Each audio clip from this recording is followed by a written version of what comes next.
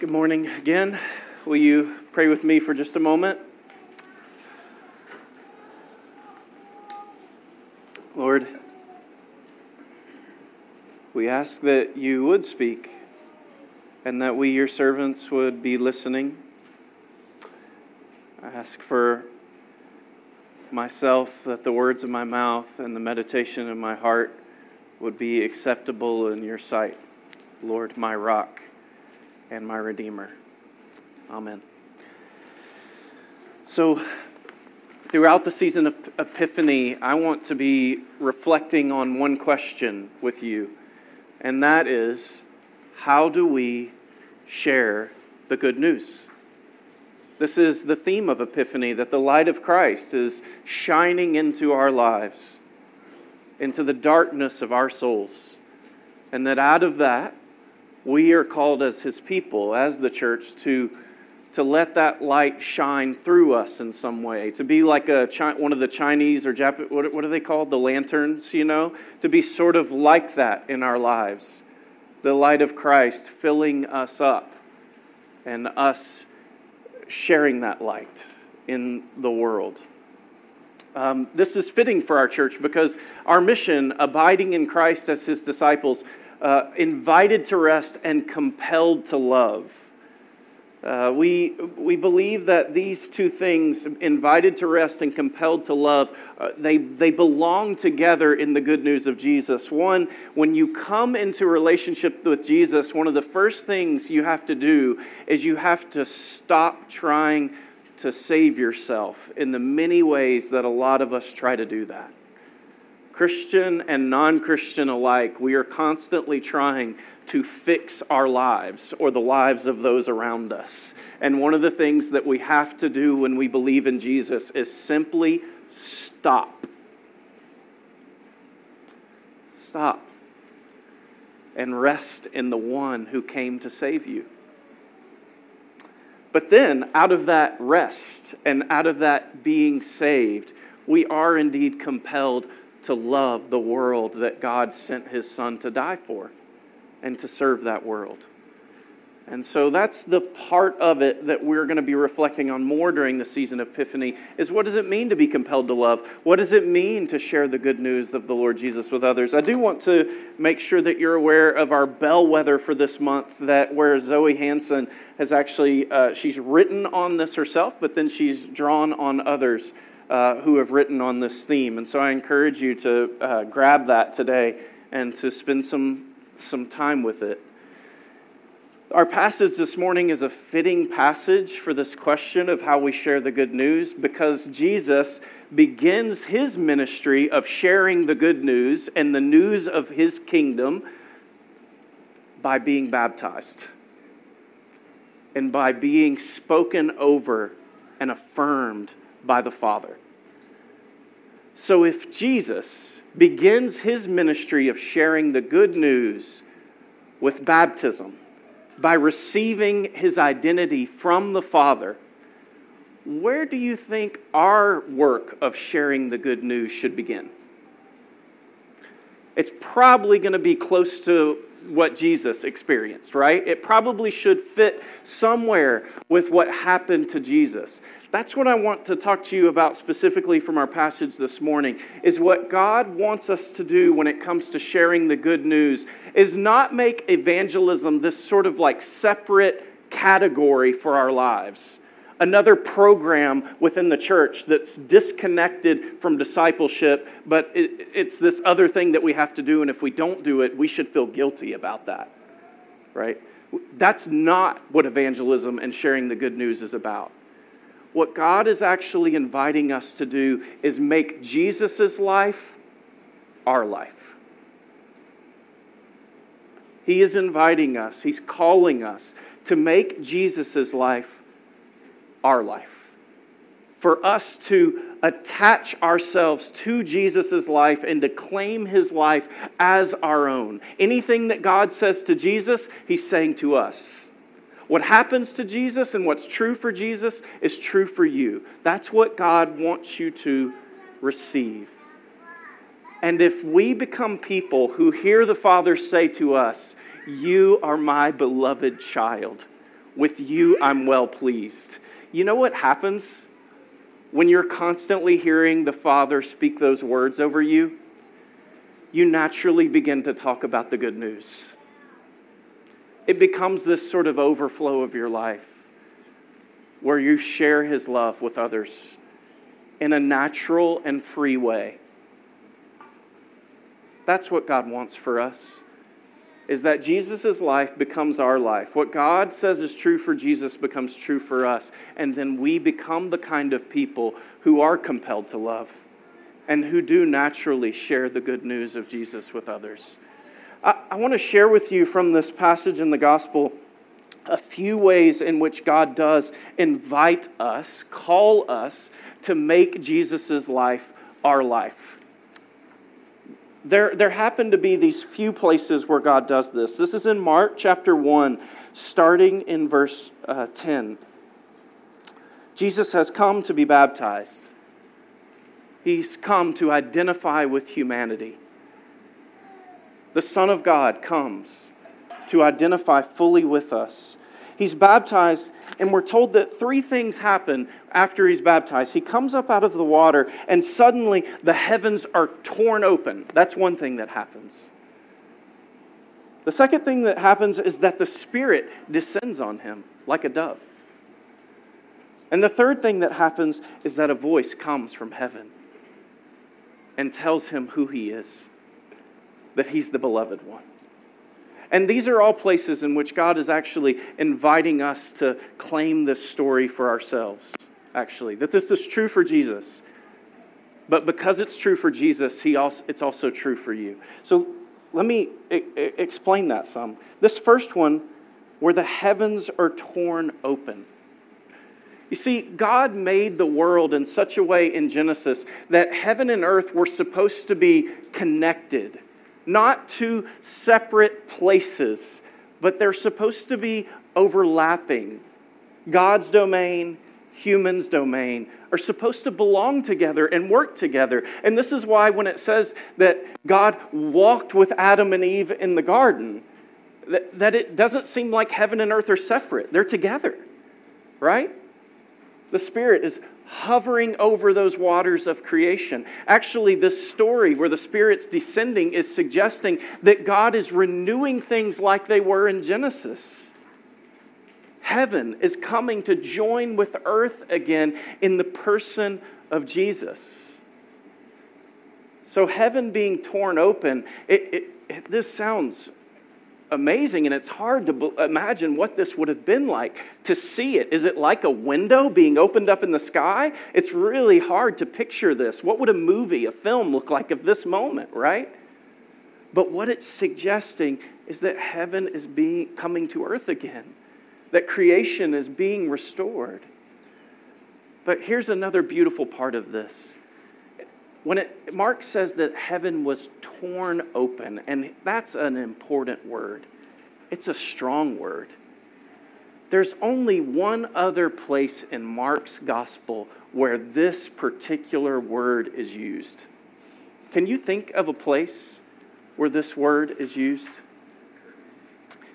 It's at the crucifixion. When Jesus breathes his last, we're told that the curtain in the temple, that curtain that divided the holy place, the most holy place, from the rest of the people who would come into the temple, that most holy place was separated. That most holy place where God's presence lived was separated from the rest of the people. And we're told that at the moment that Jesus dies, that curtain is torn in two. What we're seeing in this story is that Jesus' baptism, in one sense, is the beginning of his ministry to restore people to God and to reopen the way to God, the way between heaven and earth. How do we, as human beings who live here on earth, how do we connect to the Creator, to the one who made all things? How do we make sure that our prayers aren't just hitting a ceiling, but they're actually going before the throne of God itself? Jesus' baptism is the beginning of a ministry in which he is reopening that way to God, and he is uniting heaven and earth. And so his baptism is a way in which he is beginning to invite all of us to make our life one with him, to make his life our life. His baptism, his life of full obedience to God that climaxes in his death and his resurrection, is for us. It's for all of humanity, so that all of humanity might be welcomed into the presence of God. Jesus is reopening the way to God. He's restoring heaven and earth together, and he's inviting us to join with him. He wants us to make his life our life, so that we become places where heaven and earth overlap, even in ourselves. I wonder if you are experiencing that overlap of heaven and earth in your life when you pray, when you come into worship, when you come to celebrate communion. Do you experience a sense of God's presence in the way that he is here, and heaven and earth have been restored through his Son? So the heavens being torn open, this is one place God is inviting us, restoring us in relationship. The second place that we're being invited to make Jesus' life our life is in this phrase that the Spirit descended on him like a dove. The Spirit is the presence and power of God. Israel believed that the Spirit, and this had actually happened, the Spirit had left the people of Israel because of their sin. So they believed that in one sense the Spirit of God was absent from them. And so this moment in which the Spirit descends is suggesting that the Spirit of God is no longer absent from God's people. He is coming to be with his people again, to dwell with them, to lead them. I've seen this amazing thing happen with people that I know who walk closely with God, where I really can see the Spirit's work in people. I wonder if you've seen things like this. There are some of you that I know who have been in a pretty bad situation in life, and you have been praying and you've been set on a particular decision. And a week goes by where you continue to pray, and the next time I've talked with some of you, when you're going through things like this, it's you actually sensed God leading you to take a 180 in the way that you were dealing with a situation. This is always amazing to me, and it says something about the way that God's Spirit works in people. This is the thing that the Holy Spirit does. Because of the Holy Spirit being present in people's lives, people can change. New things are possible. He can lead you in entirely different directions when you're seeking to walk with him. Jesus, his own ministry is a ministry of being led by the Holy Spirit. And the Apostle Paul is going to say that the Holy Spirit is the one who adopts us to make us sons and daughters of God.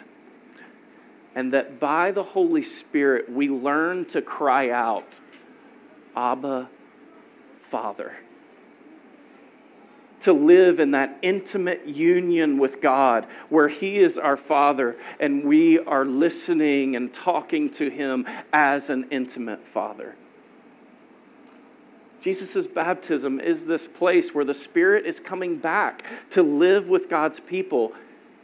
And this story is not just for Jesus. It's suggesting that God's Spirit wants to come and live with you, be present to you, and lead you and help you know how to relate to God and live in relationship with him. I wonder if you're experiencing the Holy Spirit in your life, that living power and presence of God. And if you're not, why might that be? Is there any pet sin that could be keeping you from the power of the Holy Spirit? Is there maybe just busyness and not sitting down long enough to listen and to be still and quiet. Or maybe it's not sin or anything like that. It's just you need to learn some new ways of relating to God.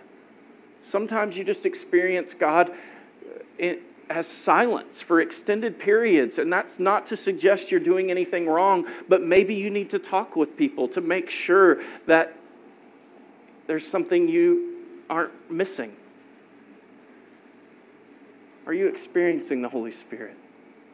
If not, are you talking with people who can walk with you, support you, encourage you? This is another way in which this story is not just Jesus' story. God wants it to be ours. Us to make His life our life, that we live in the power of His Spirit. Now, the last way that this story invites us. First, the heavens are torn open. We're being restored to God. Second, we're living by the power of the Holy Spirit. And lastly, the thing that happens is this voice comes from heaven, and it says, "You're my beloved Son. With you I'm well pleased." I want you to remember when this is happening. This is happening before Jesus begins His ministry. And that's really important. God gives you an identity not based on how well you do at life. If this had come at the end of Jesus' ministry only, we might think, well, I guess we have to be really obedient like Him in order to receive this name. That's not the way it works. This is a name that God gives to His Son at the very beginning. And this is a name that God gives to you when you are baptized into His family. It is not based on anything that you do. It's the opposite. It's based on what Jesus has done. It's based on that curtain being torn asunder, being torn in two, welcoming you into God's presence. God speaks over you at your own baptism and says what He has said to Jesus. You are my beloved child, and with you I'm well pleased. I wonder if you could this morning put your name in that statement. My beloved Frank, with you I'm well pleased. My beloved Gail, with you I'm well pleased. Maybe you could, in just a moment as I close, maybe you could say that to yourself. But know that that's God's voice. My beloved, with you I'm well pleased. What happens to a person who begins to receive and truly believe this identity about themselves? You can mess up at everything. I mean, it's like there are these films about, they're so silly. There's this one about this woman who's not very pretty, but she hits her head and all of a sudden believes herself to be extraordinarily beautiful. And she acts like she's extraordinarily beautiful, but everybody else is like, who do you think you are? And there's a sense in which that's supposed to be true for the child of God. Look, you're not going to be perfect. You're going to blow it. Sometimes you're going to blow it, and it's not necessarily sin. You're just, you miss social cues. Whatever it is, you mess up. And you know what? You're still the beloved. It's who you are. And nobody can change that about you. And you are supposed to believe that to the depth of your being. Now again, we're talking about what does it mean to share the good news. And the thing that I hope you would receive this morning is that the first thing to sharing the good news is that you make Jesus' life your life. And what God says about Jesus, He says it about you. And if you believe this, This means that when you go to share the good news with people, you don't have to be perfect at it. It's not a sin to be imperfect at evangelism. You know what is a sin? Not to share the good news ever. What you're to receive in yourself is this loving embrace and affirmation of God that leads you to sit with people and not have to prove anything, not to have to force anything, but simply to be present as the child of God and ask God, how do you want me to be present as your love in this person's life, in this situation? I'm your child. I'm your beloved. What have you called me to do to show your love to those around me? How do we share the good news? Well, the first thing that we're called to do is we are called to receive Jesus' life as our own and to receive God's word over us. You're my beloved. With you, I'm well pleased. Will you take a moment before we move on with our service to let God say that to you? To say it to yourself as the words of God. You're my beloved. With you, I'm well pleased. I'll pause for just a moment and then we'll stand and confess our faith together.